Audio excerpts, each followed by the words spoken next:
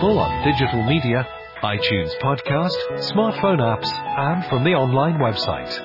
This is Outlook, the talking newspaper for Coventry. Hello and welcome to Outlook. I'm Stella Roberts and this edition is being recorded on Wednesday the 8th of February 2023.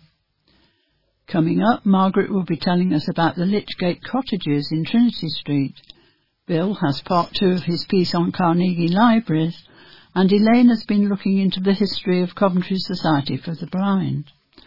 We learn about a flood in St John's Church from Keith, and Ali reads a story entitled The Cat and the Trifle. Sarah interviews John England of the Resource Centre's IT group and talks to some of the people who use it. We also have our usual items, sport, postbag and news from the Resource Centre. But first I'll be reviewing the past week's news with Elaine. Outlook News. Coventry City of Culture Trust faces a difficult financial position with ongoing cash flow issues after recently holding talks with administrators. The Trust is overseeing a 3-year legacy programme in Coventry following the 2021 City of Culture year. Accounts recorded in March 2022 for the end of the financial year showed a funding shortfall of around 1.5 million.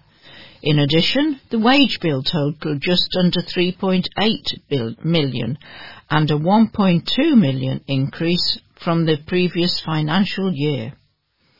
Coventry City Council helped the Trust with a £1 million loan last year. A council spokesperson said, "Our year as UK City of Culture brought many positives, including securing over £90 million in external funding to deliver the much improved public realm work in the city centre, and investment in many of the city's cultural and heritage venues. However, we are obviously concerned by the emerging news of the further financial challenges that the City of Culture Trust faces."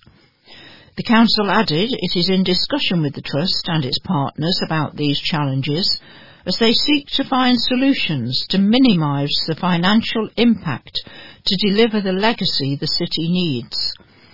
A Trust spokesperson added, "We continue to proactively work with our partners, stakeholders, funders and creditors to find solutions to these challenges and thank them for their support during this period."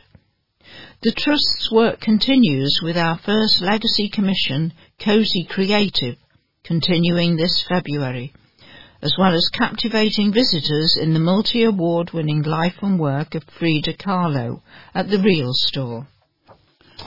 Youngsters from a local primary school got their wellies and spades out as they took part in some tree planting at Longford Park. Pupils at Longford Park Primary School planted trees, as well as learning about the natural world and protecting the environment. The event was part of Coventry City Council's pledge to plant a tree for every Coventrian, and the youngsters were joined by Coventry North East MP Colin Fletcher and the Council's Cabinet Member for Climate Change, Councillor Jim O'Boyle. Mrs Fletcher said it was great to see the children getting their hands dirty by helping out, adding they were amazingly knowledgeable about trees and how to properly plant them. The school planned to return to the park to plant some more trees in the coming weeks.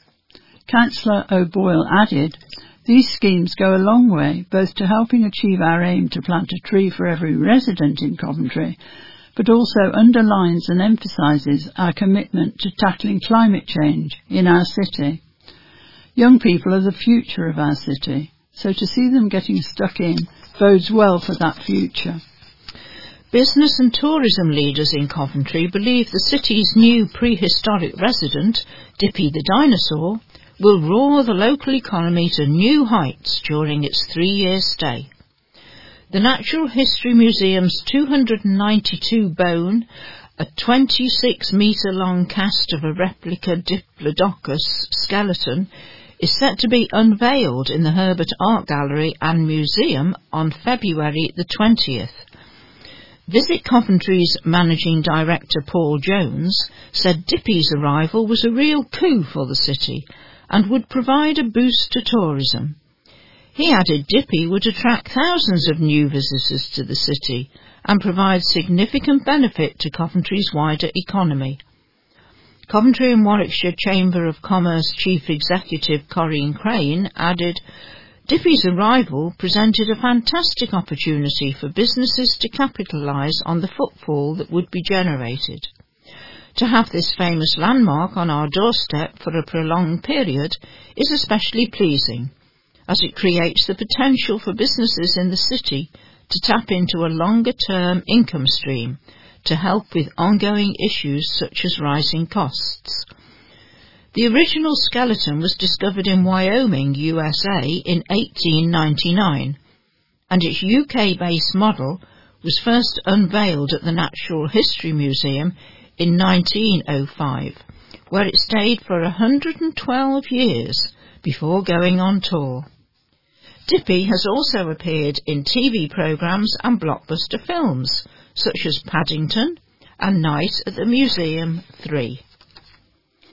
Singers from across Coventry and Warwickshire are being urged to add their voices to hundreds of others during a special concert at 7 p.m. on February the 11th.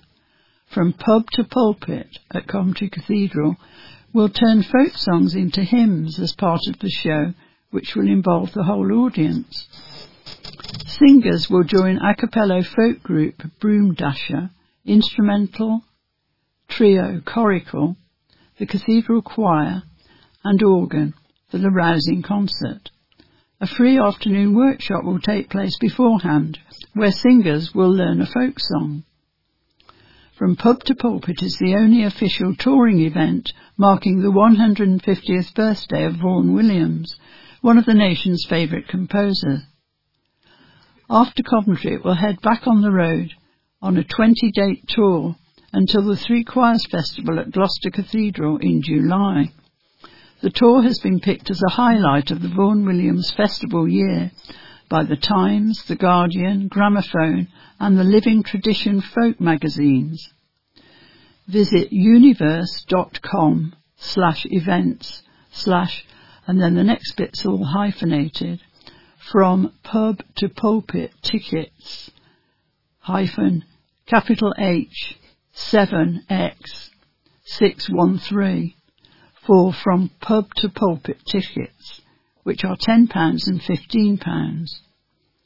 Vaughan Williams was a well-known collector of folk songs, and he borrowed song tunes he collected from labourers around the country for music for some of the best hymns in the 1906 English hymnal he edited. In the final part of the concert, Broom Dasher and Coracle take the audience on a musical journey, starting with the folk song, going through dance variations and climaxing with everyone raising the roof with full-blooded renditions of the hymns. They include To Be a Pilgrim and I Heard the Voice of Jesus Say, transformed from the folk songs Our Captain Calls and The Murder of Maria Martin. Residents from Coventry have spoken out about the new plans for the south of the city and are calling for something more purposeful that will make a difference. The new City South scheme will cost an estimated £450 million, and demolition work will start later this year. As well as a variety of different shopping outlets and the public realm/event space, the scheme is also set to include a cinema, restaurants and new homes. There will also be an area for a hotel, a co-working space and a medical centre. It has also been announced that the Lytton Tree pub in Coventry will be closing its doors in February, as the building will be demolished under the new plans. The venue has acted as a safe space for many people in Coventry, especially the LGBT community, but Coventry City Council said it is open to new business proposals.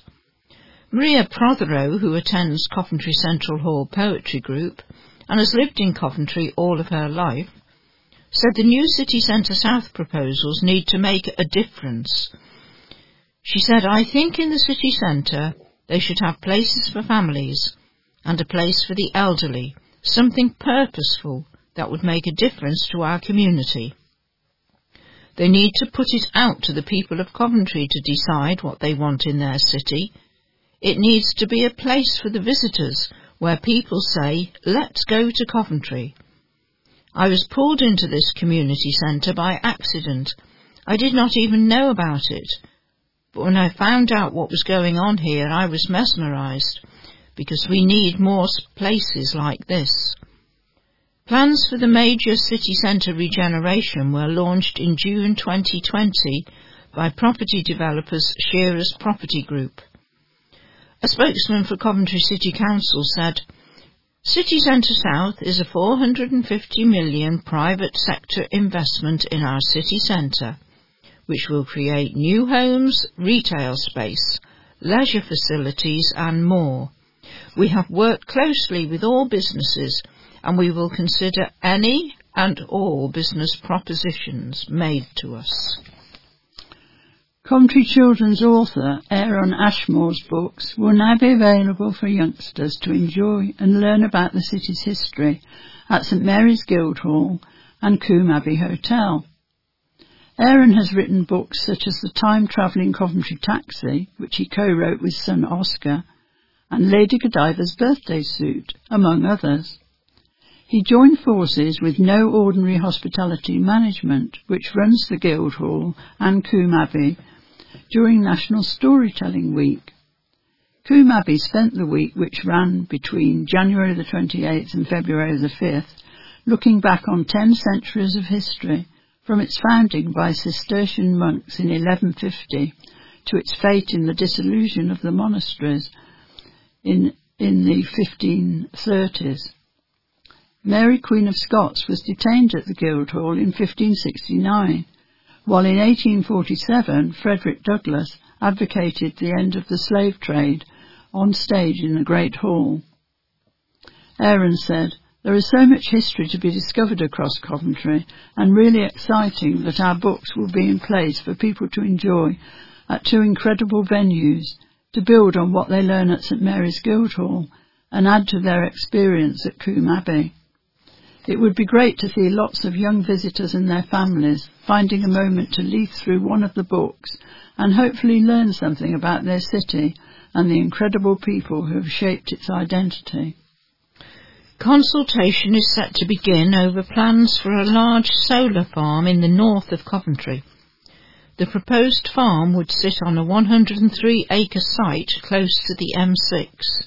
The land is owned by Coventry City Council and is currently used for farming. As part of the plans, options are being considered to allow farming to continue on the site. Coventry City Council say the farm could provide enough green energy to provide 7,650 houses with power, with an annual saving of 7,080 tonnes of CO2, compared to using fossil fuels. The authority has also invited people living nearby to a drop-in session, so that they can find out more and ask questions ahead of a formal opportunity to have their say when a planning application is submitted.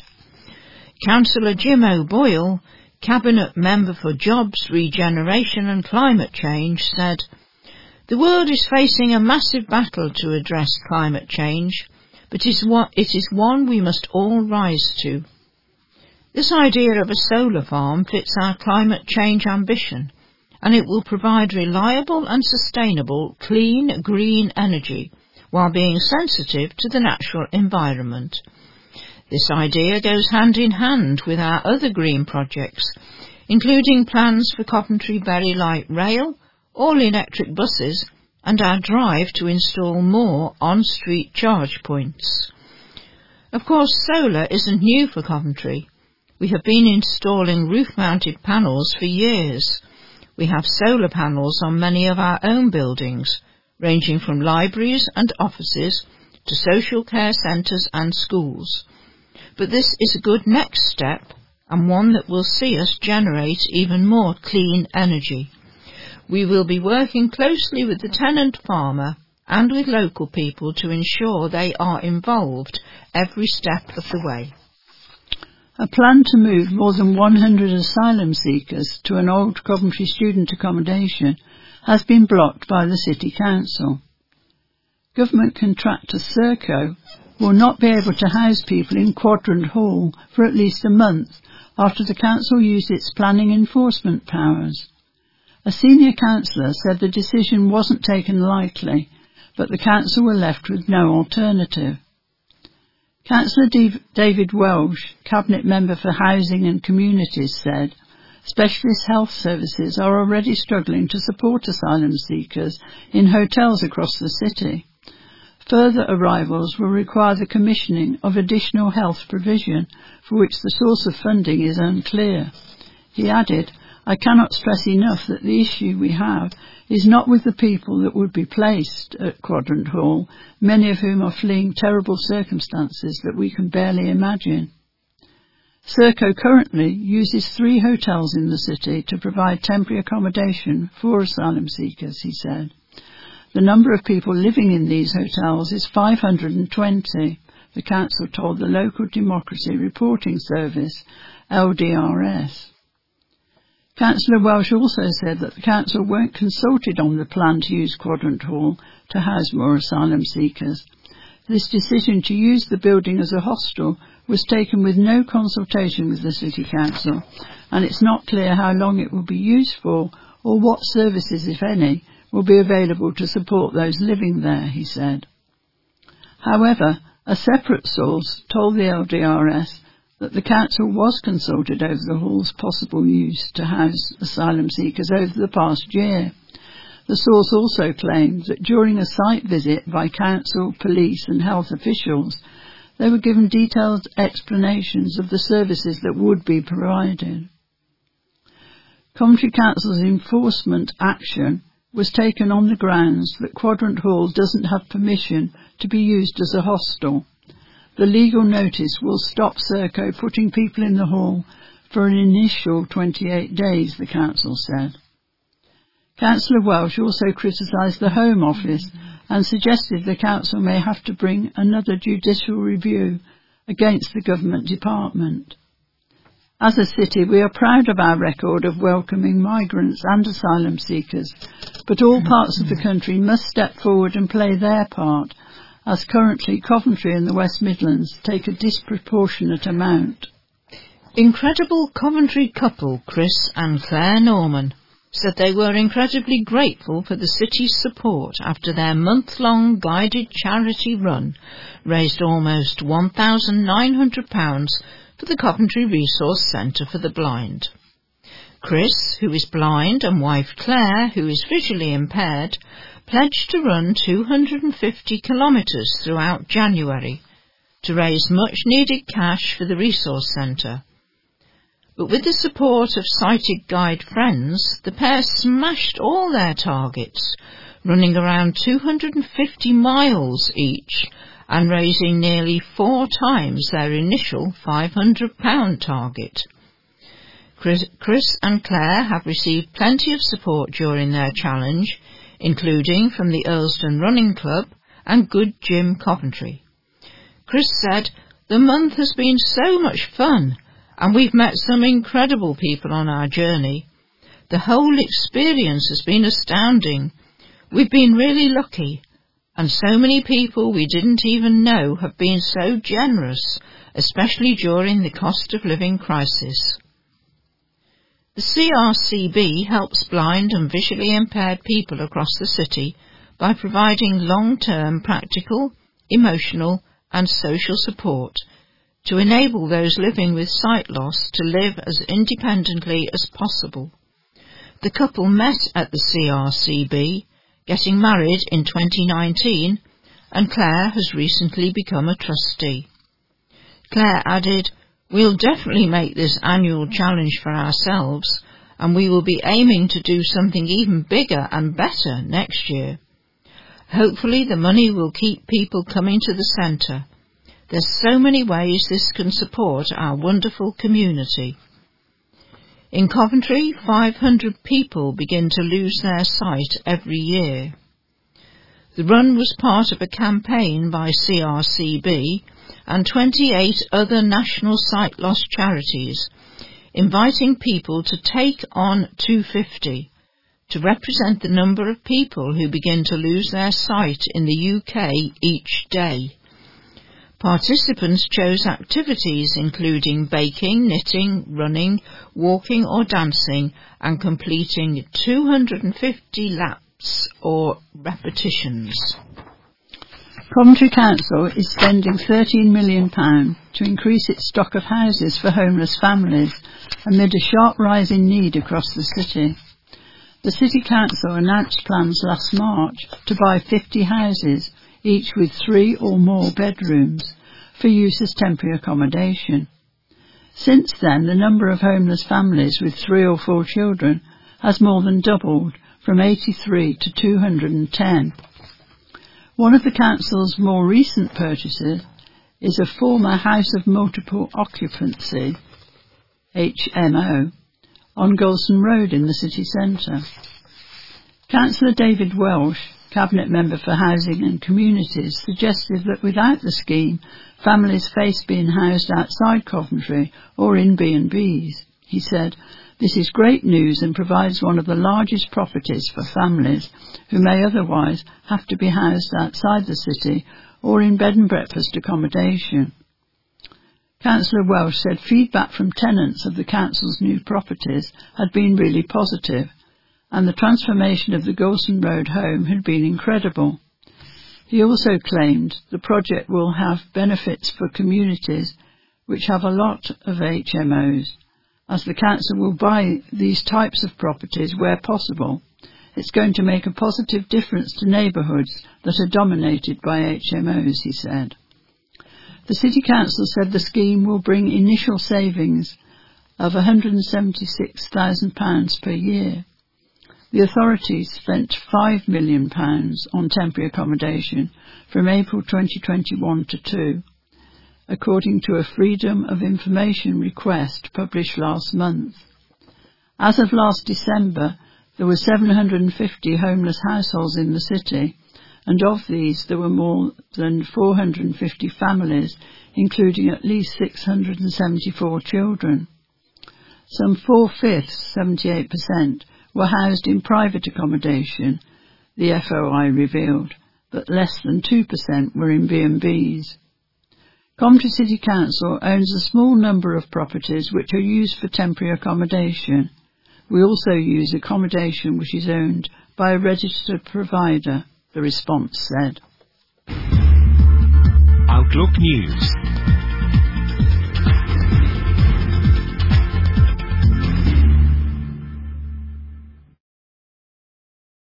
Thanks there to Elaine, my co-newsreader.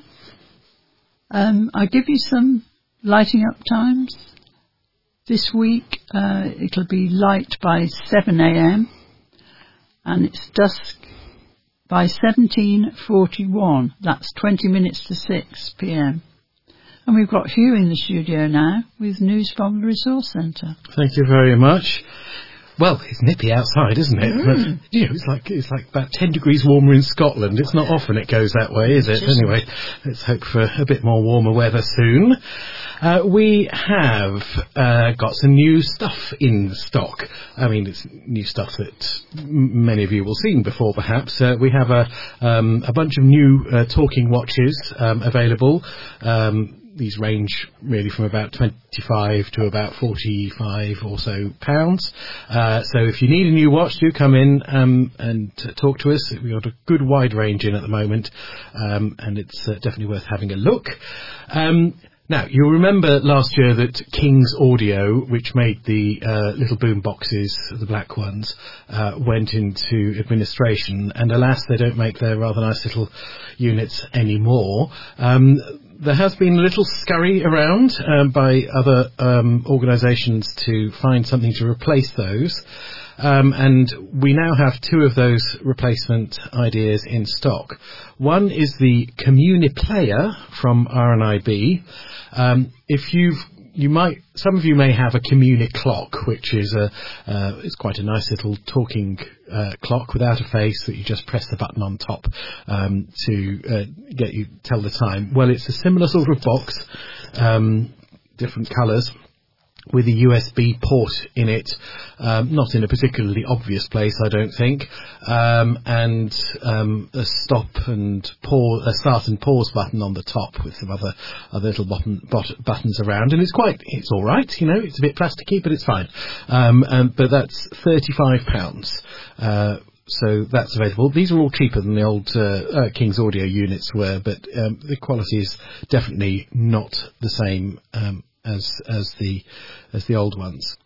And then, if you like tiny little things, there is a USB media player from Cobalt Systems, which is £22, so it's a much better price. And literally, this box is an inch and a half cubed. So it's a tiny little thing, and not only is it a USB player, it is also a radio. I think I'd keep losing it. with an aerial.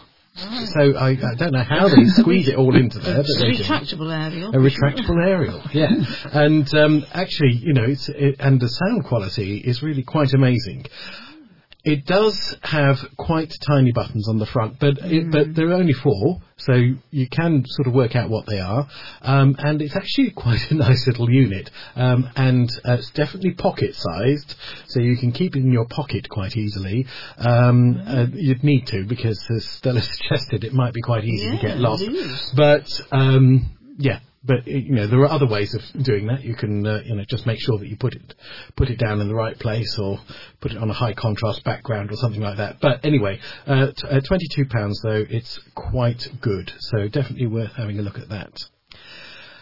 We're still waiting on our grant application. I really want to tell you about what we're going to do or want to do, and as soon as we get hopefully a positive reaction from the council and the local NHS commissioning board, we've got some terrific things to tell you. So it's all sort of a bit holding pattern at the moment. They were supposed to have let us know a week ago, last Friday, and then again last Tuesday, and here we are, a week and a day after that, still waiting. So anyway, hopefully next week we'll have something to tell you on that. We're also hoping to get a newer minibus quite soon, which is one that has belonged to the Enterprise Club. In place of? Yes, we're going to replace the smaller Renault first to start with, because is that the brown one, or the brown one, because that's getting very long in the tooth. We are looking at replacing the larger one as well with something a bit more suitable, but it's not necessarily an easy process. But anyway, this newer minibus hopefully will get fairly soon. We're a little bit concerned about security at the moment. There's a charity called TWAM, Tools with a Mission, that moved over to Rugby, and somebody nicked the whole engine and the front bit of their minibus or van. And it's an extraordinary thing. They just, it looks like somebody's taken a huge, great big bit out of the nose of this van. So we're going to park ours very close to a wall, I think. So it's not easy to do. Just to let you know that Rosie is going to be taking some time off for a bit, so she'll be back in a few weeks. So expect not to see her around for a little while. COVID is rearing its ugly head again. We've had somebody call in this week who was in the centre who's tested positive for COVID. If you're coming in, the people who were with him have been told, if you are feeling at all unwell with COVID-like symptoms, and sometimes it's hard to remember what those are unless you've had it, I suppose, and then you probably remember very well, then don't come in. If you think that you might have it, if you do sort of come in and you're feeling unwell, you can get somebody here to test you. We'll ask you to wear a mask, and we'll get all PPE'd up and everything to do that. So so if you feel that you need a test, then do talk to us. The Creative Writing Group are going to be taking part in the Springboard Festival at the Criterion at the end of March. So this is going to be an opportunity. It's a whole evening of new writing from the Creative Writing Group. It'll be performed as it has been before by actors from the Criterion, of which me, it has to be said on this occasion as well, and hopefully one or two members of the Creative Writing Group themselves. So that's a new thing that we'll have people performing their own work really on good. stage. Yeah, we'll keep you posted on the date. I think it's the last full week of March when that happens. We've been on the radio and in the media quite a lot in the last few weeks. Chris and Claire, who's terrific efforts in terms of their Challenge 250. Generated nearly £2,000 for us. Well, the Observer came and did a nice big photo in the front, which was in the Observer this week. So you can probably have a look on that. There's a link on our Facebook page for that. And then I was on BBC Coventry in Warwickshire this morning, actually, a Phil Upton show. Apparently, people are parking on pavements quite a lot, and they wanted to know how that affected people with visual impairments. And when I did my little canvassing of various people, they said it's vans more than anything, and particularly wing mirrors that get you, because whether you've got a cane or a guide dog, which will tell you what's going around on the floor and everything. A wing mirror, can always be a bit of a surprise. And of course, we heard the very sad news on Monday about Sheila Monk's passing. Sheila was a fantastic person who supported Rosie and Tricia in the early days of the centre, and has supported me so many times over the last 10, 12 more years, and she's going to be so missed by everybody here at the centre. Always so reliable at our garden party events and the winter warmer. She was the raffle person, the raffle go-to person for the longest time, and she was a very wise lady, and she would often come with suggestions to me that were invariably good. She also was the person who nominated us for the Queen's Award for Voluntary Service, which we were very pleased to receive back in 2018. So we will miss her terribly and remember her with great affection, and we wish David and his family all the best, at this difficult time. So, on that slightly sad note, we will leave it there for this week. Thank you very much, Hugh. And now here's Sarah with this week's sport. Outlook Sport.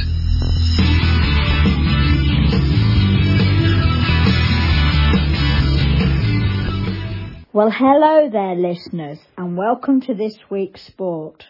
Now, I want to start with a confession. I am a sportaholic. Yes, but you realise that already, didn't you? And particularly those of you who come to the IT group.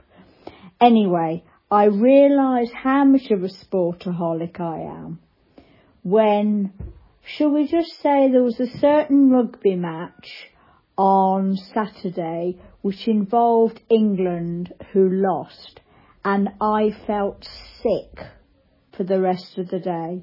I couldn't watch the result on the news, couldn't watch anything. It's a bit like when England lose to Germany at football, but let's be honest, folks, that's just normality. So anyway, moving on, keeping local. On Saturday in the Championship Cup, Coventry Rugby Club entertained Doncaster at Butts Park and ran out 42 points to 12 winners. Now, make no mistakes, Doncaster are not normally, shall we say, somewhat of a walkover, and have often been one of our bogey teams. But this time, we were superb. However, one team that wasn't as superb, roll it back to Friday night, Coventry City took on West Bromwich Albion at the Hawthorns. In other words, the ground of West Brom. They scored after 15 minutes, and then, shall I just say, the rest of the match was pretty much boring. Well, it was boring. The most frustrating thing was that Gyökeres came so close to scoring, and he had on one occasion a real sitter which should have gone straight in the net, but he just somehow seems to have lost his scoring ability at the moment. I mean, we have got Gustavo Hamer, who's pretty brilliant, particularly at corners, but, you know, hey-ho. But as Peter from my IT group said today, yes, but one player shouldn't make a team. And no, they shouldn't. But both in our league and in the Premiership, there sure are some teams that need a bit of a kick up the backside. Now, I confess, when we go to the non-league clubs, other than the conference clubs, who I know are the lowest of the low, I don't know the pecking order between Southern Premier, Northern Premier, etc. So the order I give you the results in is just whatever takes my fancy. Anyway, at the weekend, Nuneaton won away at Alvechurch 1-3. Well done, Nuneaton, and I gather you're near the top of your league. I think you're in the Southern, but it could be the Northern. Who cares? Meanwhile, Bedworth played Corby and drew 1-all. Stratford played Elkington at home and also drew 1-all. Now, that was an interesting match. Interesting in that I heard some of the results on the radio, wrote it down, Elkington, checked on their Facebook page, which had not been updated at that stage, but back-screened, and it said, tomorrow's match is against Elkington. But then a bit later they posted, and today's man of the match for our match against Leighton Town was, at which point I'm thinking, well, was it Elkington or Leighton? But fortunately somebody else commented and put, and I thought I'd been watching Elkington. So just to repeat that, Stratford versus Elkington, 1-all. However, the misery for poor old Leamington continues, I'm afraid. They lost against Blythe Spartan, who, well, shall we just say, I think are bottom of their table, and the radio said are a pretty poor side. So I'm afraid, Leamington, unless you do something rapid, you is going to be for your drop. Oh, and the score there was Leamington 0, Blythe Spartans 1. In the conference, you know, them at the best, at the bottom, there were wins for Racing Club Warwick and for Rugby Town. Indeed, Rugby beat my favourite named team, God Manchester, 7-1. That is pretty good. However, Coventry United lost 3-1. They were away to Coggenhurst, who I confess I have never heard of. Coventry Sphinx also lost 2-1. And Coventry United women lost 1-0 away to Charlton Athletic. Hey-ho, a very mixed weekend. Meanwhile, a roundup of sport, well, I would say that doesn't involve balls, but the first one certainly does. That is tennis. Great Britain took on Colombia in the qualifier for the final of the Davis Cup and ran out 3-1 winners.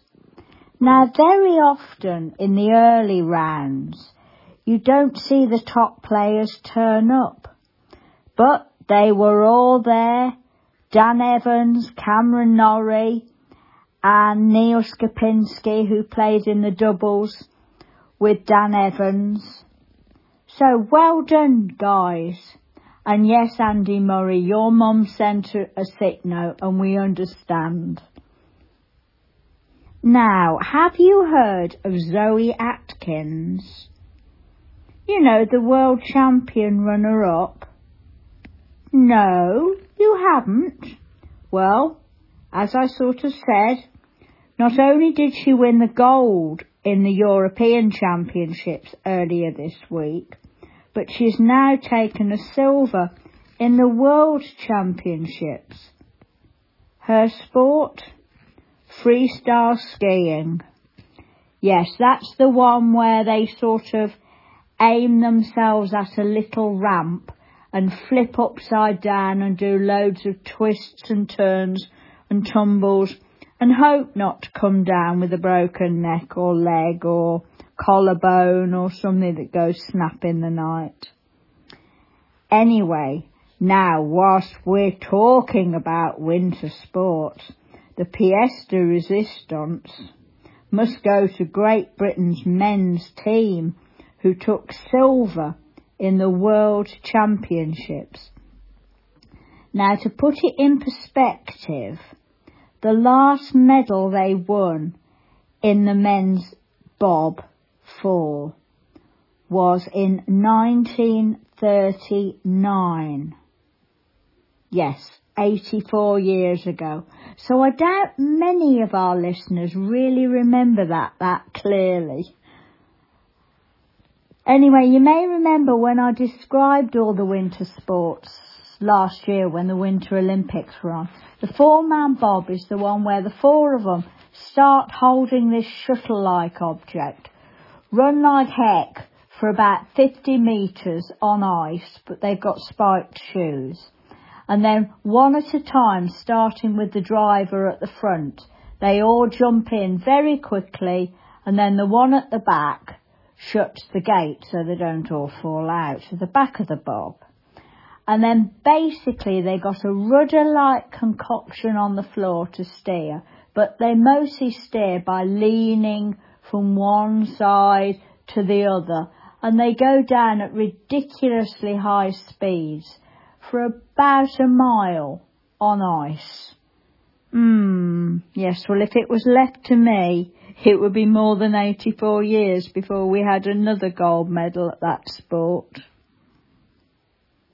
Now, I want to finish before I do my Am Finally spot with a bit of a moan. You may have heard about the transfer window in football. Well, literally it opens and it closes, and the January one closed on January the 31st. The amount of money the Premiership clubs are spending on one player is quite ridiculous. Chelsea have just smashed the British record by spending £120 million on one player. Just think what you could do with that amount of money. I mean, I don't wish him any harm by any manner of means, but he could do his cruciate ligament in his first match. Anyway, my now and finally.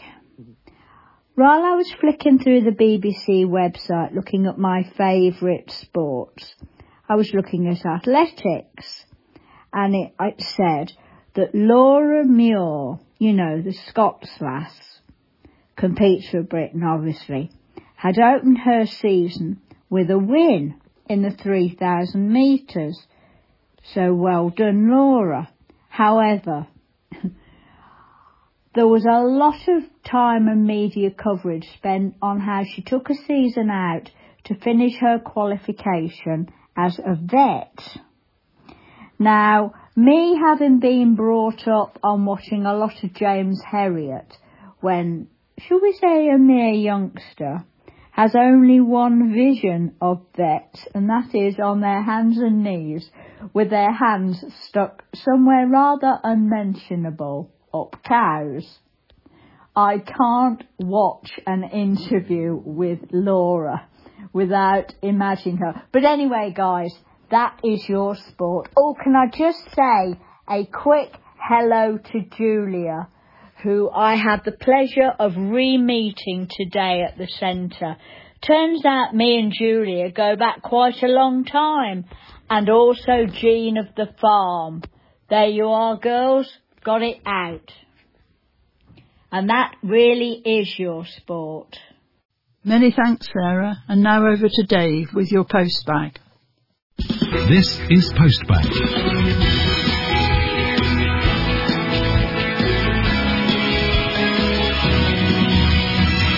Join in the discussion. Hello there, welcome to your postbag this week. Last week we heard from a new member of the Monday Club, Angela, talking about playing golf. This week she talks about bowls. Yeah, well, that's another game I played for 40 odd years. But here you're playing short mat. Yeah. And I never was any good at short mat. You have to be so delicate with the way you play it. And nobody can blame me for being... I'm not delicate as a person. I can whack things, but not go very gently. So, Yeah. but when we go outside, I'm hoping to do a bit better. Yeah. Do you have help in pointing in the right direction? I can see the man who waves at the bottom, so I know where the jack is more or less, where his feet are going to be. Yes. So that's, but I can't see the other woods that are on there now, you see. No. So I don't know if I can get round them or not because I don't see them. Okay. But it's fun. Yeah, I enjoy it. Yeah. Thank you, Angela. There has been invitations to go along to bowling sessions for visually impaired people announced on Outlook. I'm sure the resource centre will point you in their direction if you inquire. Julia tells you about a game that she plays. Open the gateway, it's bingo time. I went to the gateway on Monday and my friend Sally came with me. Sally is a very good friend. So is Wendy the Warden. We decided to have a flutter. We bought a book of bingo cards and guess who's won? Wendy the Warden won 2 games and Sally won 3. What do you think of that? They had so much money that I had to threaten to send my friend John round to sort them out, so they shared the money with me. So now I'm a bit rich, but I'm not sharing my money with anybody. It's mine, all mine, and I'm keeping it. Later at the gateway, we had a cup of tea and a mint chocolate biscuit. Then we won the raffle, and Wendy the Warden and I won another £8 each. The bingo sheets had coloured sheets. Poor people could buy black and white books, but me and Wendy the Warden were rich, so we had coloured ones. This week I will go to the Monday Club and buy my friend Eva a drink and a biscuit. But not my friend John there. He can whistle. Julia, thank you, Julia. I'm glad you had a successful evening. Tell us what clubs you belong to and follow Julia's example. I'm really grateful, Julia, as I'm sure a lot of listeners are, for your entertaining reports each week. Fantastic. And now we hear from Linda in Barbados. Wow! And she's going to tell you about a visit to Freedom Park from the perspective of being a blind person. Now, Freedom Park, Barbados in Bridgetown was opened on the 29th of November 2021 on the eve of Barbados becoming a republic. Yeah, I just remembered, it was just recently I was able to visit a newly opened park. It's called Freedom Park. It's in Bridgetown, which is the capital city. And there you can go, there are, things that from the old times, like relics that you can touch. The old chattel houses, the old windows, like how the houses long before used to have those windows that you push out, and then they will have the flaps, that you can open up, but they were all made out of wood. And you were able to touch. Actually, a guy came over and said to the lady that was with myself and my friend, they're not supposed to be touching the things, but I said, so doesn't he say it's okay? So me, obviously we can't see, so we have to touch it, so we just went right ahead and it was interesting to be able to go and actually view in inverted commas with your hands, something like that, because it was, so many things that you didn't know about, the old tools and like a wash tub and things that you never would have seen back in the day, obviously, because those are things before my time. So it was very nice. So that was and then there are benches around that you can sit and have a picnic lunch or something like that. Yeah, so it was really fun. Now, Linda belongs to VIP World Community, and I join their Zoom sessions most Wednesdays from 12 noon to 1 p.m. and I chat to people around the world, and it is absolutely lovely. But I was invited to join the VIP World Community Zoom sessions because during lockdown, Graham had a lovely idea for us to make a video that's called Lockdown Music Interviews, to let vision impaired people know what great entertainment that there was on Facebook Live from entertainers around the world. There was AJ McLovely in Aberdeen, a singer, and there was Jojo with Bedroom Boogies in Grimsby, and there was us, of course, Graham myself, entertaining from Graham's bedroom. And so I sent this video off to various VIP groups, and the one that responded, the only one that responded, was VIP World Community, and they invited me to join their weekly Zoom sessions. And it's been absolutely lovely because I'm 24-hour care of my wife, you see, and it's helped a lot too. Incidentally, is seriously ill at the moment. And right, anyway, cheering up, we're moving on to another member of the Monday Club. That's Tina, and she tells you about the pop gigs she's been to. In 2004, I went to Warwick Castle to see Donny Osmond. And in 2014, I went to Birmingham to see the Bay City Rollers. And in 2017, went to see Susie Quattro. Same place in Birmingham, and David Essex was there. Well, thank you, Tina, for offering to record your memories most Mondays for Postbag at the Monday Club. Before the Monday Club last Monday, receptionist Heather showed me 2 new boom boxes. They were both cube-shaped, the most tactile being about 3 inches by 3. You plug the memory stick in the back. It has a big round yellow button on the top to switch on, and direction indicators and volume control wheel at the front. That's £35, and there's a smaller one for £22, about 1.5 inches by 1.5, and you plug the memory stick in the top. There is an on-off switch in the bottom right hand corner, which will need a sharp fingernail to switch it on and off, and there's 4 little buttons along the front, which were extremely small but tactile. But that's got a radio as well. You may not need that, but both have excellent sound quality. They really have. I demonstrated both of them at the Monday Club, and I'm sure that Heather will show you how to use them. And that's all from Postbag. Like last week, only Julia sent a message into Postbag, which is wonderful of her. But if you want the spot to continue, you know what to do, because it's a really wonderful spot for communication. I mean, it's done a lot for me just talking to you. In fact, I've needed it each week, because I'll tell you what, before I started recording this week's Postbag from home, where I care for my wife, I received a phone call from the doctor telling me, and she went in hospital yesterday, and she was saying how serious my wife's condition is, and that's really I'm really upset about that. So thank you very much indeed for your friendship and support. And incidentally, when I asked Sheila what was her favourite spot on the tape, she said sport. So well done to Sarah there. You make it really interesting for people who aren't interested in sport, and that's quite an achievement. Thank you very much. And that's all from Postbag. And please, let's hear from you next time. Bye for now.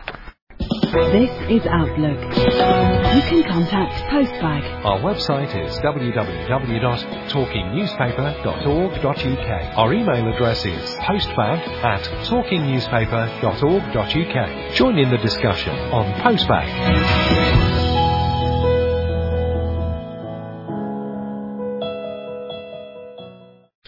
Thank you, Dave, for this week's Postbag. This is an opportunity for me to say to Dave and to his family, to Graham and Paul and all the rest of his family, our sympathies on the sad news of Sheila's death last Saturday. As I'm sure most of you knew, Sheila went a stroke a few months back, and since then she has been somewhat incapacitated, but has been fighting valiantly. But unfortunately, that fight came to an end last Saturday, and she passed away quietly in hospital. So our sympathies from all of us here at Coventry Talking Newspaper go to Dave and his family. And now on with the programme, and here's Stella. This next piece, read by Margaret, is about the Lichgate cottages, those ancient buildings alongside Holy Trinity Church. Listeners, I used to work in one. Tell you later. A modern plaque on Lichgate cottages states they were built in the spring of 1415 and were part of the forecourt of Coventry Priory. Coventry's late archaeologist Margaret Rylott believed this to be wrong. The building is known to have been built from reused timbers, and this dating is based on 6 test samples. There are problems with this theory. The 3-storied building range stands on brick barrel-vaulted cellars that appear to date to the 17th century. In addition, the building stands 4 metres higher than the level of the Priory forecourt.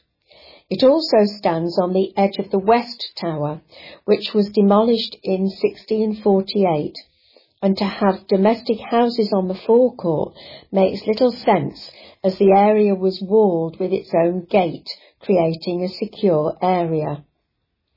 A drawing by Smith in 1576 shows the West Towers of St Mary's Priory still standing. One small section can still be seen today.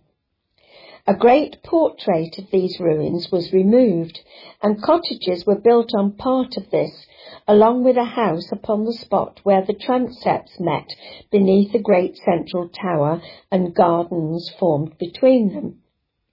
The Trinity Deeds of 1650 make it clear when and who built them, and says, "Whereas the west part of the ruins of the Cathedral Church of St Mary in this city, that was demolished in the reign of Henry VIII, had been made use of by butchers to keep hogs in, the city this year gave to Mr. John Bryan, Vicar of Trinity, a grant thereof from the city, and built a dwelling house for himself called Tower House, over against the lane between the 2 churchyards, where formerly a steeple stood belonging to the said cathedral, the cross aisles going over there.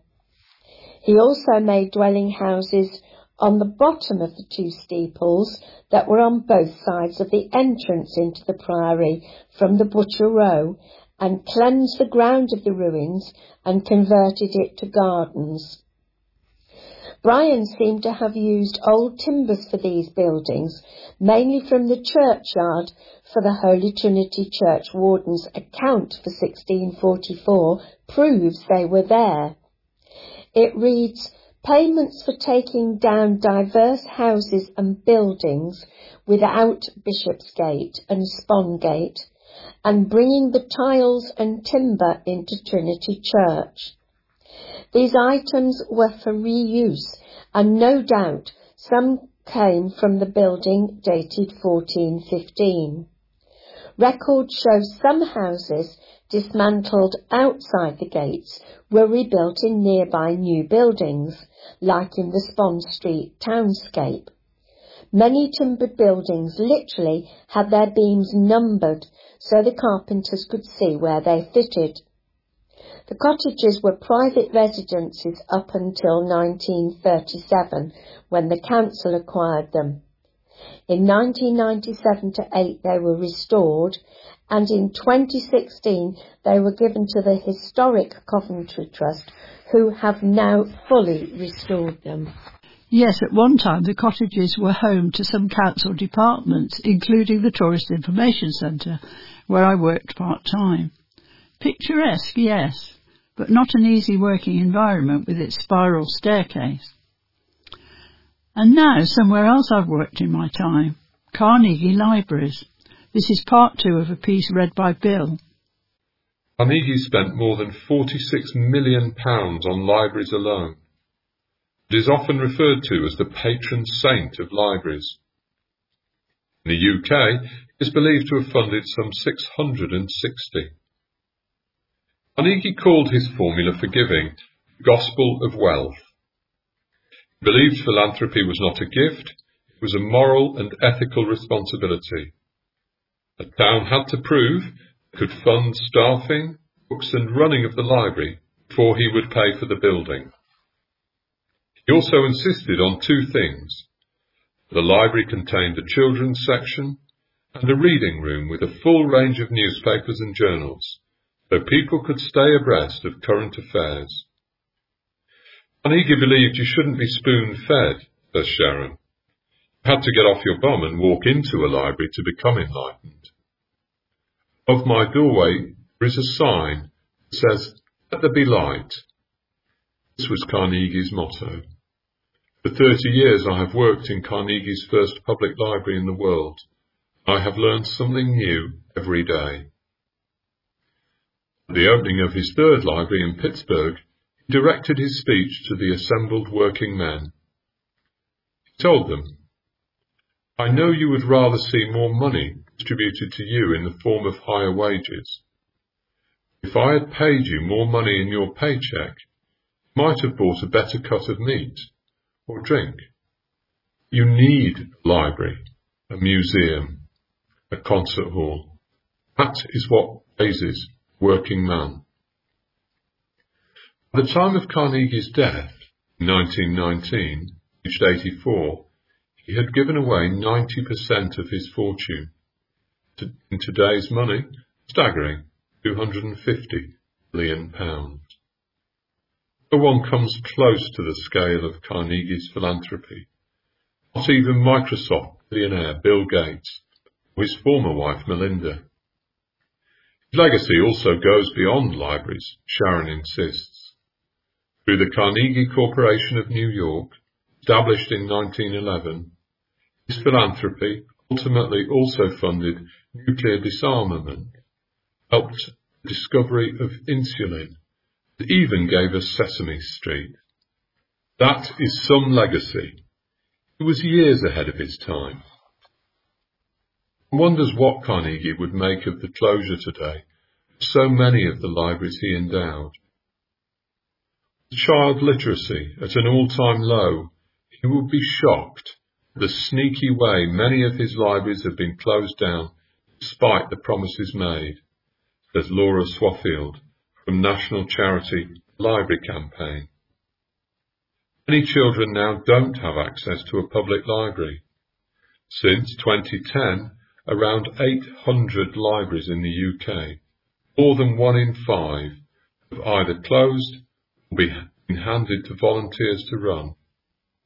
Laura's own library in Herne Hill, South London, a handsome Carnegie building, twice fought off closures through the forming of a local Friends of Carnegie Library group. She says, we were determined to sell off our beautiful Grade 2 listed library.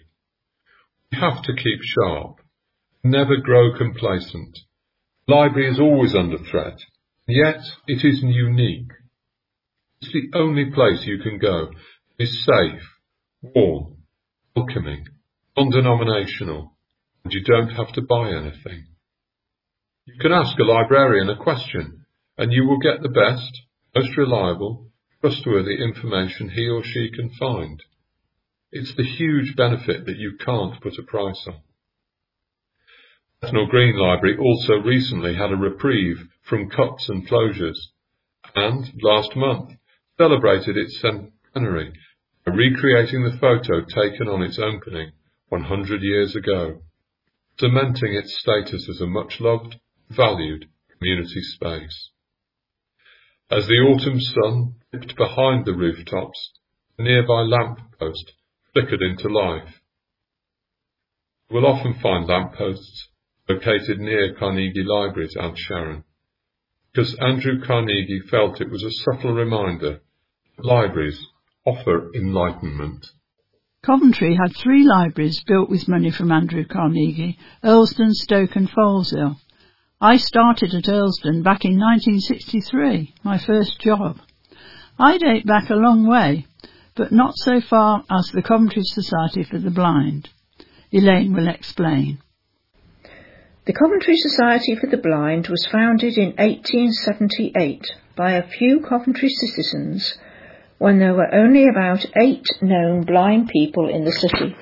By 1946, the Society was helping up to 250 people. After being assessed by a home visitor, they received financial help to retrain or find new employment. Examples of the work they did were brushmaking and light basketry, or they could set up their own business such as wood chopping or by using a flat knitting machine.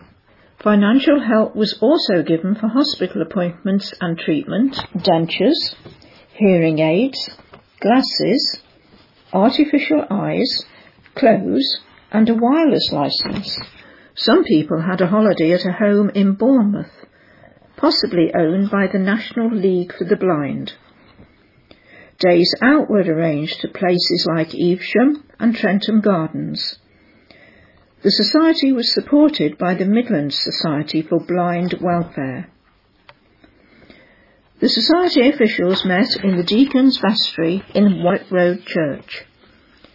With the increasing number of blind people, it was decided to purchase a property to be a residential home. In 1946, the Society bought number 50 Holyhead Road, formerly St Faith's Shelter. It was to be known as the Rose Stainer Home for Blind Women. Mrs Rose Stainer was the Honorary Secretary from 1917 to 1949. Blind women who had lost their home through enemy action were to be given first consideration. The first residents moved in May 1947. They paid 35 shillings, or £1.75 per week, plus laundry. A matron and a cook lived in. The home was officially opened by Lady Herbert on June the 17th. Just 2 years later, by February 1949, there was a need for a home for blind men. It was decided to look for a larger property to move the women to, so that men could live in Holyhead Road. In November 1949, Hampton, number 157 Warwick Road, which is opposite Top Green, was bought at auction for £4,000, plus £55 for fittings, etc. It needed a lot of work, and it wasn't until 16 months later, in March 1951, that the women were able to move. It was officially opened by Lady Lee on the 16th of May. There were 17 residents. The Holyhead Road home was then for men.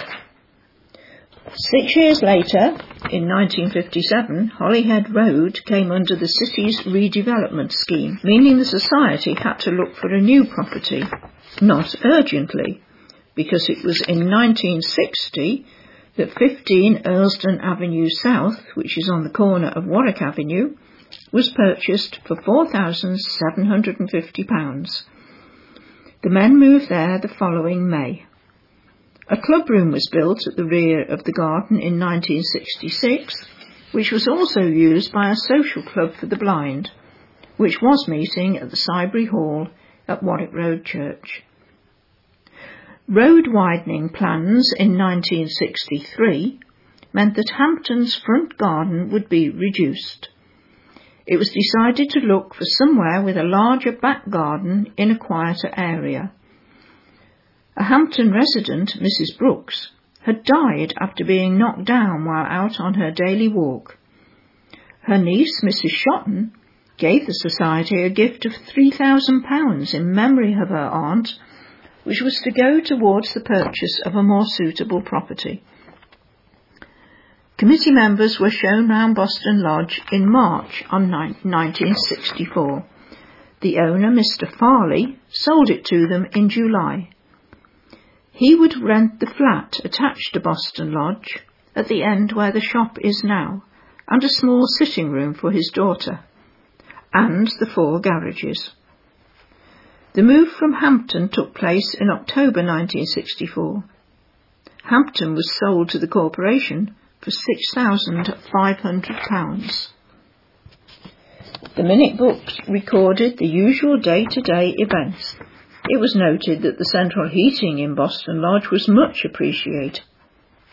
A new spin dryer was bought, and the men's home needed a new fridge. The housemaid asked for a pay rise. She was on £4 5 per week, and it was increased to £5. The gardener also asked for a rise. He was on £7 per month and wanted 10. The committee agreed, but his work would then include the gardens at both homes and odd jobs. A vehicle accidentally damaged the oil pipe to the tank at Boston Lodge, which resulted in the loss of 500 gallons of oil and very probably the central heating. The person responsible was not traced, and the fire brigade were called to hose the oil from the driveway. There was a serious gas explosion in the kitchen due to a leak building up in the oven. The matron was slightly injured. Windows were blown out and damage caused to a tea trolley and the crockery. By 1974 there were 600 registered blind in the city, all of whom received £1.50 at Christmas from the society. This was increased to £2 in 1975, but discontinued by 1977. Plans were in place in 1975 for an extension at Boston Lodge so that the men could move there. This was completed in 1977 and the men moved down the road. The 100th birthday of the society was celebrated in 1978 with an evening party. Boston Lodge, at the time the minute books finished, was doing well. Further information has not come to hand, but we do know that it was taken over by Sense, the national charity, at some point, until 2004, when registration was transferred to a private care service provider. A lot more has happened there since then, and, in due course, this information may be pulled together to make another chapter. Elaine there with the history of Coventry Society for the Blind. I certainly never knew its origins were way back in the 19th century. And now we're going back again as far as 1900 and a great flood in our city. For many, New Year's Day morning is never the most inviting time, but for Coventry inhabitants in 1900 it took new depths, with a great flood enveloping the city centre and beyond. The Bow Lake Weather Station have on file that the wettest day on record in Coventry was the 31st of December 1900, when some 72.3 millimetres of rain fell. This heavy rain caused the River Sherborne and the Swanswell Pool to overflow their banks and cause chaos. Commentators of the day report that the houses in Hale Street took the brunt, calling it a lake, but they appear to have overlooked St John's Church in Fleet Street. One of the most popular attractions in this beautiful church is the brass plate that boasts the sombre proclamation. This plate marks the height of the water which flooded this church on December the 31st, 1900. It is some 5 feet high, which gives some idea of the damage caused by the rain, the intensity peaking between midnight and 1 a.m. in the morning.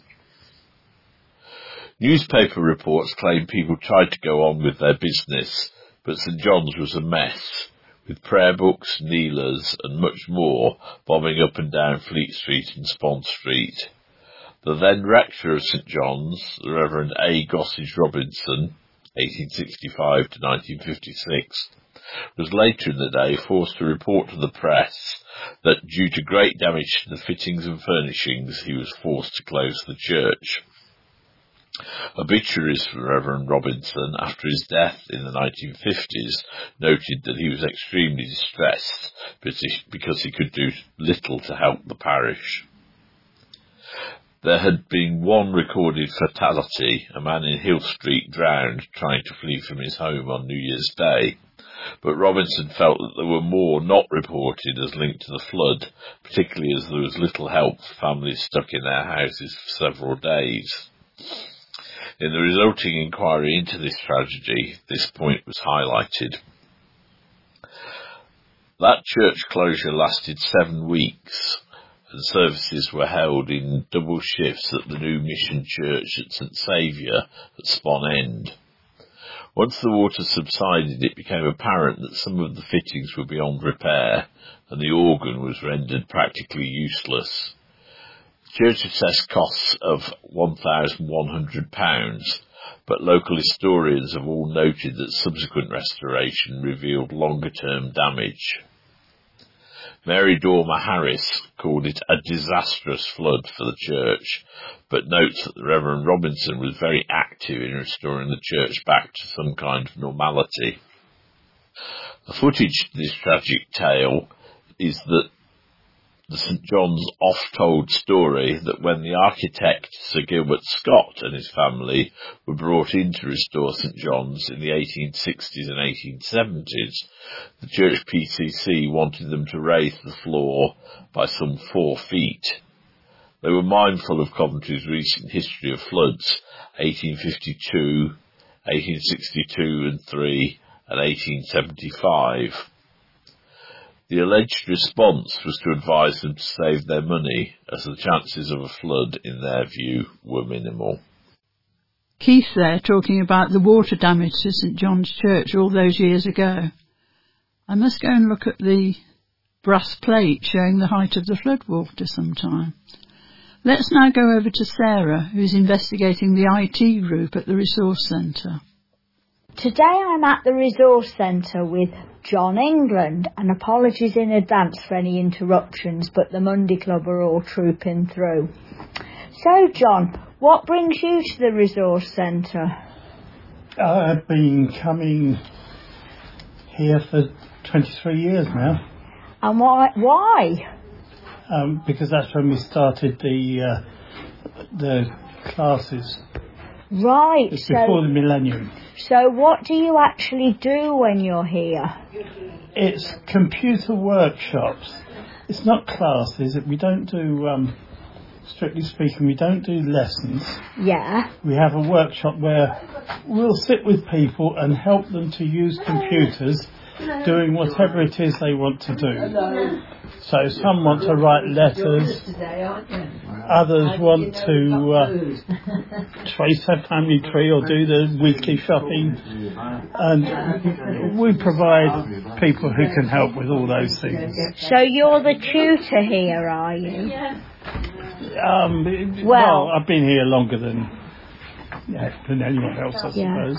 So what sort of equipment and computers do you have? We've just got ordinary computers, but we've got them with large screens, so the display can be bigger. Yeah. And we do have a few with specialist programs on them as well. But most are just ordinary programs that you can get at home. Right, and I think I've seen somebody reading some letters on some sort of screen. We've got some magnifiers as well. Yeah. Right. So if you get a letter from the bank manager, you can put it under the magnifier and it will make it large, and you can change the colours, black on white or yellow on black or whatever. Right. Whatever suits your eyes. So there's really a reason for everybody sitting at home thinking, oh, IT, computers, not my bag, to come along and have a go. You don't have to do anything, that's the point. You're here to do what you want to do. We don't make you start off by learning your alphabet backwards or anything daft like that. Right. We'll just show you any tricks of the trade if they're going to be useful. But if they're not, you can sit there with somebody else who'll type for you and do everything on the computer for you. You don't need to do anything. There should be no reason why people shouldn't take advantage of the fact that we live in a digital world now. Yeah. Thanks, John. Okay. So now I'm here talking to a few of our customers or clients or users who come to the IT group. So first of all, Katie, why do you come? Well, I come because I've been coming a long time, but I come because I'm here to sort of meet friends and just use different devices, such as iPads. It's just learn things and just being with people. That's why I've come into this group, and particularly for all the classes at the resource centre here. Well, that's fantastic. And now I'm talking to Philip. Why do you come? Oh, I come for several reasons. I come to have a break from my flat, change of environment, and I like to talk to people and chat over a cup of tea. And I like to use the computers because my computer at home is very old. It's about 14 years old, and so I like to be able to use a more modern computer. I believe you use a specific package, don't you? Yes, I used to use one called speech reader called JAWS, which standard for Job Access with Speech, but when that became out of date, there was a free one available called NVDA, which is non-visual desktop access. So I use that, and that's very similar to the old JAWS program. So all the shortcuts are virtually the same. There's not really much difference between them. So I'm an expert on that. I sort of taught myself all the commands and to tab through the menus and things like that. Gosh. And I'm hoping one day for somebody to show me how to do online shopping, because I don't like relying on just the carers to do my shopping. Yeah. So I haven't plucked up the courage yet, because I like to just mess around on YouTube and BBC iPlayer at the moment. But okay. Sorry, sir.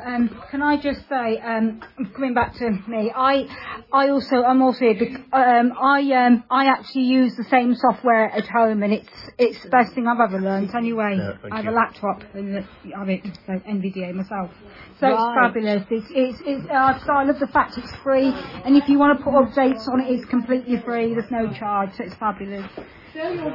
And now I'm talking to Gemma. So same question to you, Gemma. Why do you come here?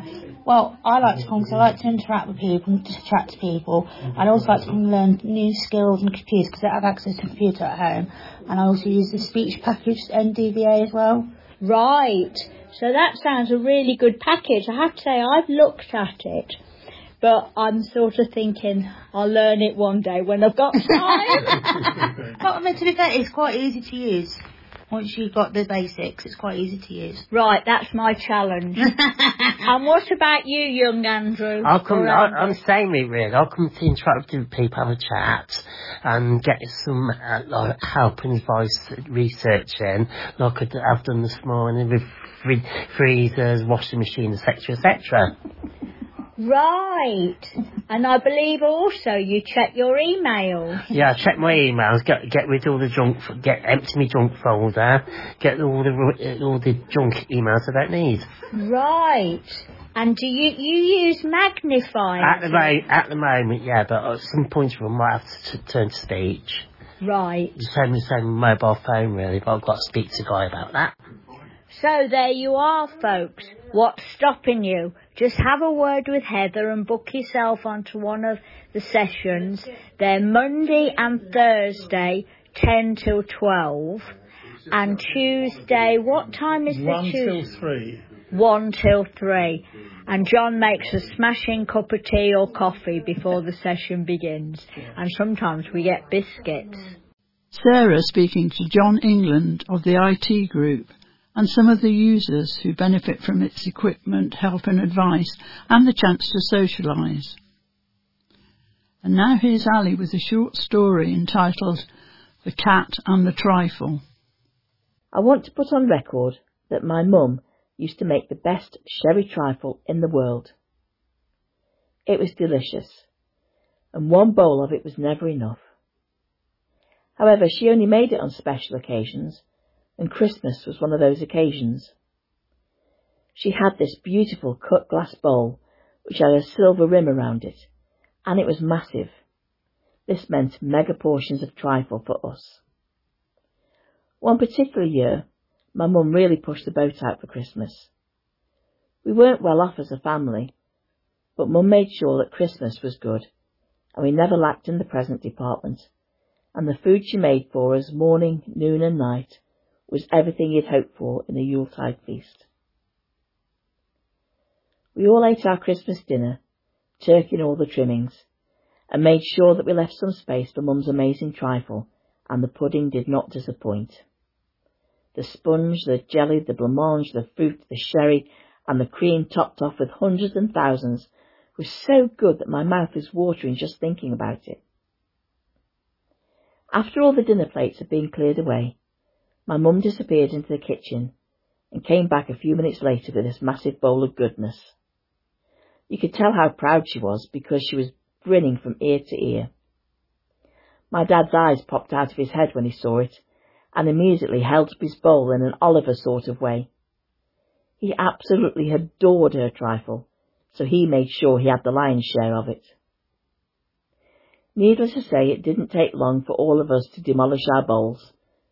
Not even Mr. Creosote could have eaten anything else. So Mum took the bowl away and put it in the kitchen, and we all went back into the living room to slob out for the rest of the day. I think there was either a James Bond film on or The Wizard of Oz. It usually is. And we all seemed to fall asleep one by one for a few good hours. Not even the prospect of a family game of Newmarket could drag us off our respective chairs. We were all well and truly stuffed. Several hours had passed, and it was time for Mum to start thinking about getting tea sorted.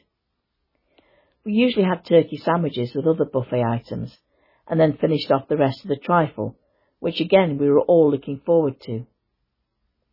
I did offer to help, but she said I was more of a hindrance than a help, so she told me to stay where I was. She left the room, and a minute or so later, she called me in and asked if I could come and assist.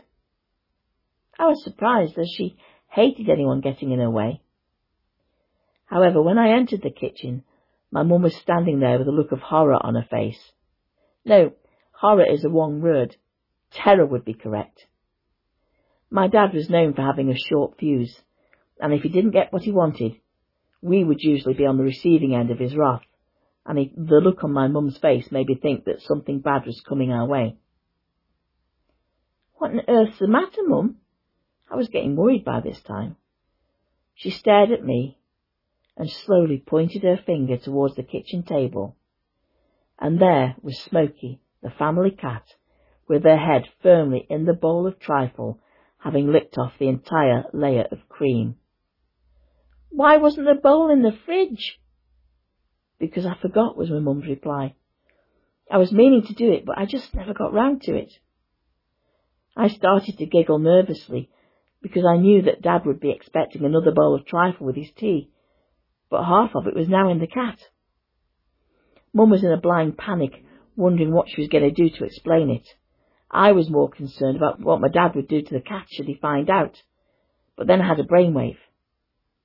"Do you have any cream left, Mum?" "I've got a whole pot. Why?" "I have an idea." I took the cat from the table and put her outside with a piece of turkey, and then went into the fridge to get the spare pot of cream. I got the bowl of trifle and placed it on the work surface and started to replace the layer of catnap cream. "You can't do that," said Mum. "We can't serve up trifle, not after the cat's had it." "What's the alternative, Mum?" "You know what Dad's like and how angry he'll be if he doesn't get his trifle, Christmas Day or no Christmas Day. Trust me." Mum tried her best to get me to change my mind, but I was like a woman possessed. I spooned out the cream and put a new layer on top. I didn't make it look too neat, as this bowl had already had several scoops taken out of it, so I layered the cream in such a way that it looked authentic.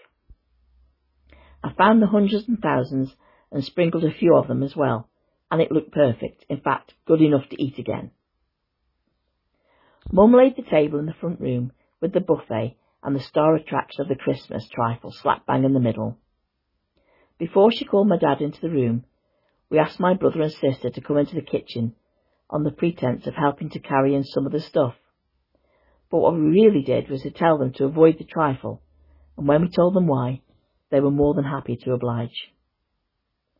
Mum called my dad in, and we all followed and took our plates and filled them up with the finger buffet. Dad saw the trifle and did a mock licking of his lips when he saw it. He turned round to me and said, "You know, your mum makes the best trifle in the world." After we'd eaten all the sandwiches, my dad took it upon himself to start serving up the trifle, and much to his surprise, none of us wanted any. He was greeted by a chance of, I couldn't eat another thing, or don't really fancy any tonight, and I think I'll have a couple of satsumas instead. My dad took his bowl and filled it up to the brim with trifle. He couldn't believe his luck that it was all for him, and started tucking in it with a look on the face like the cat who'd got the cream. Little did my dad know that the cat already had. That just about brings us to the end of this edition of Outlook, brought to you this week by me, Stella Roberts.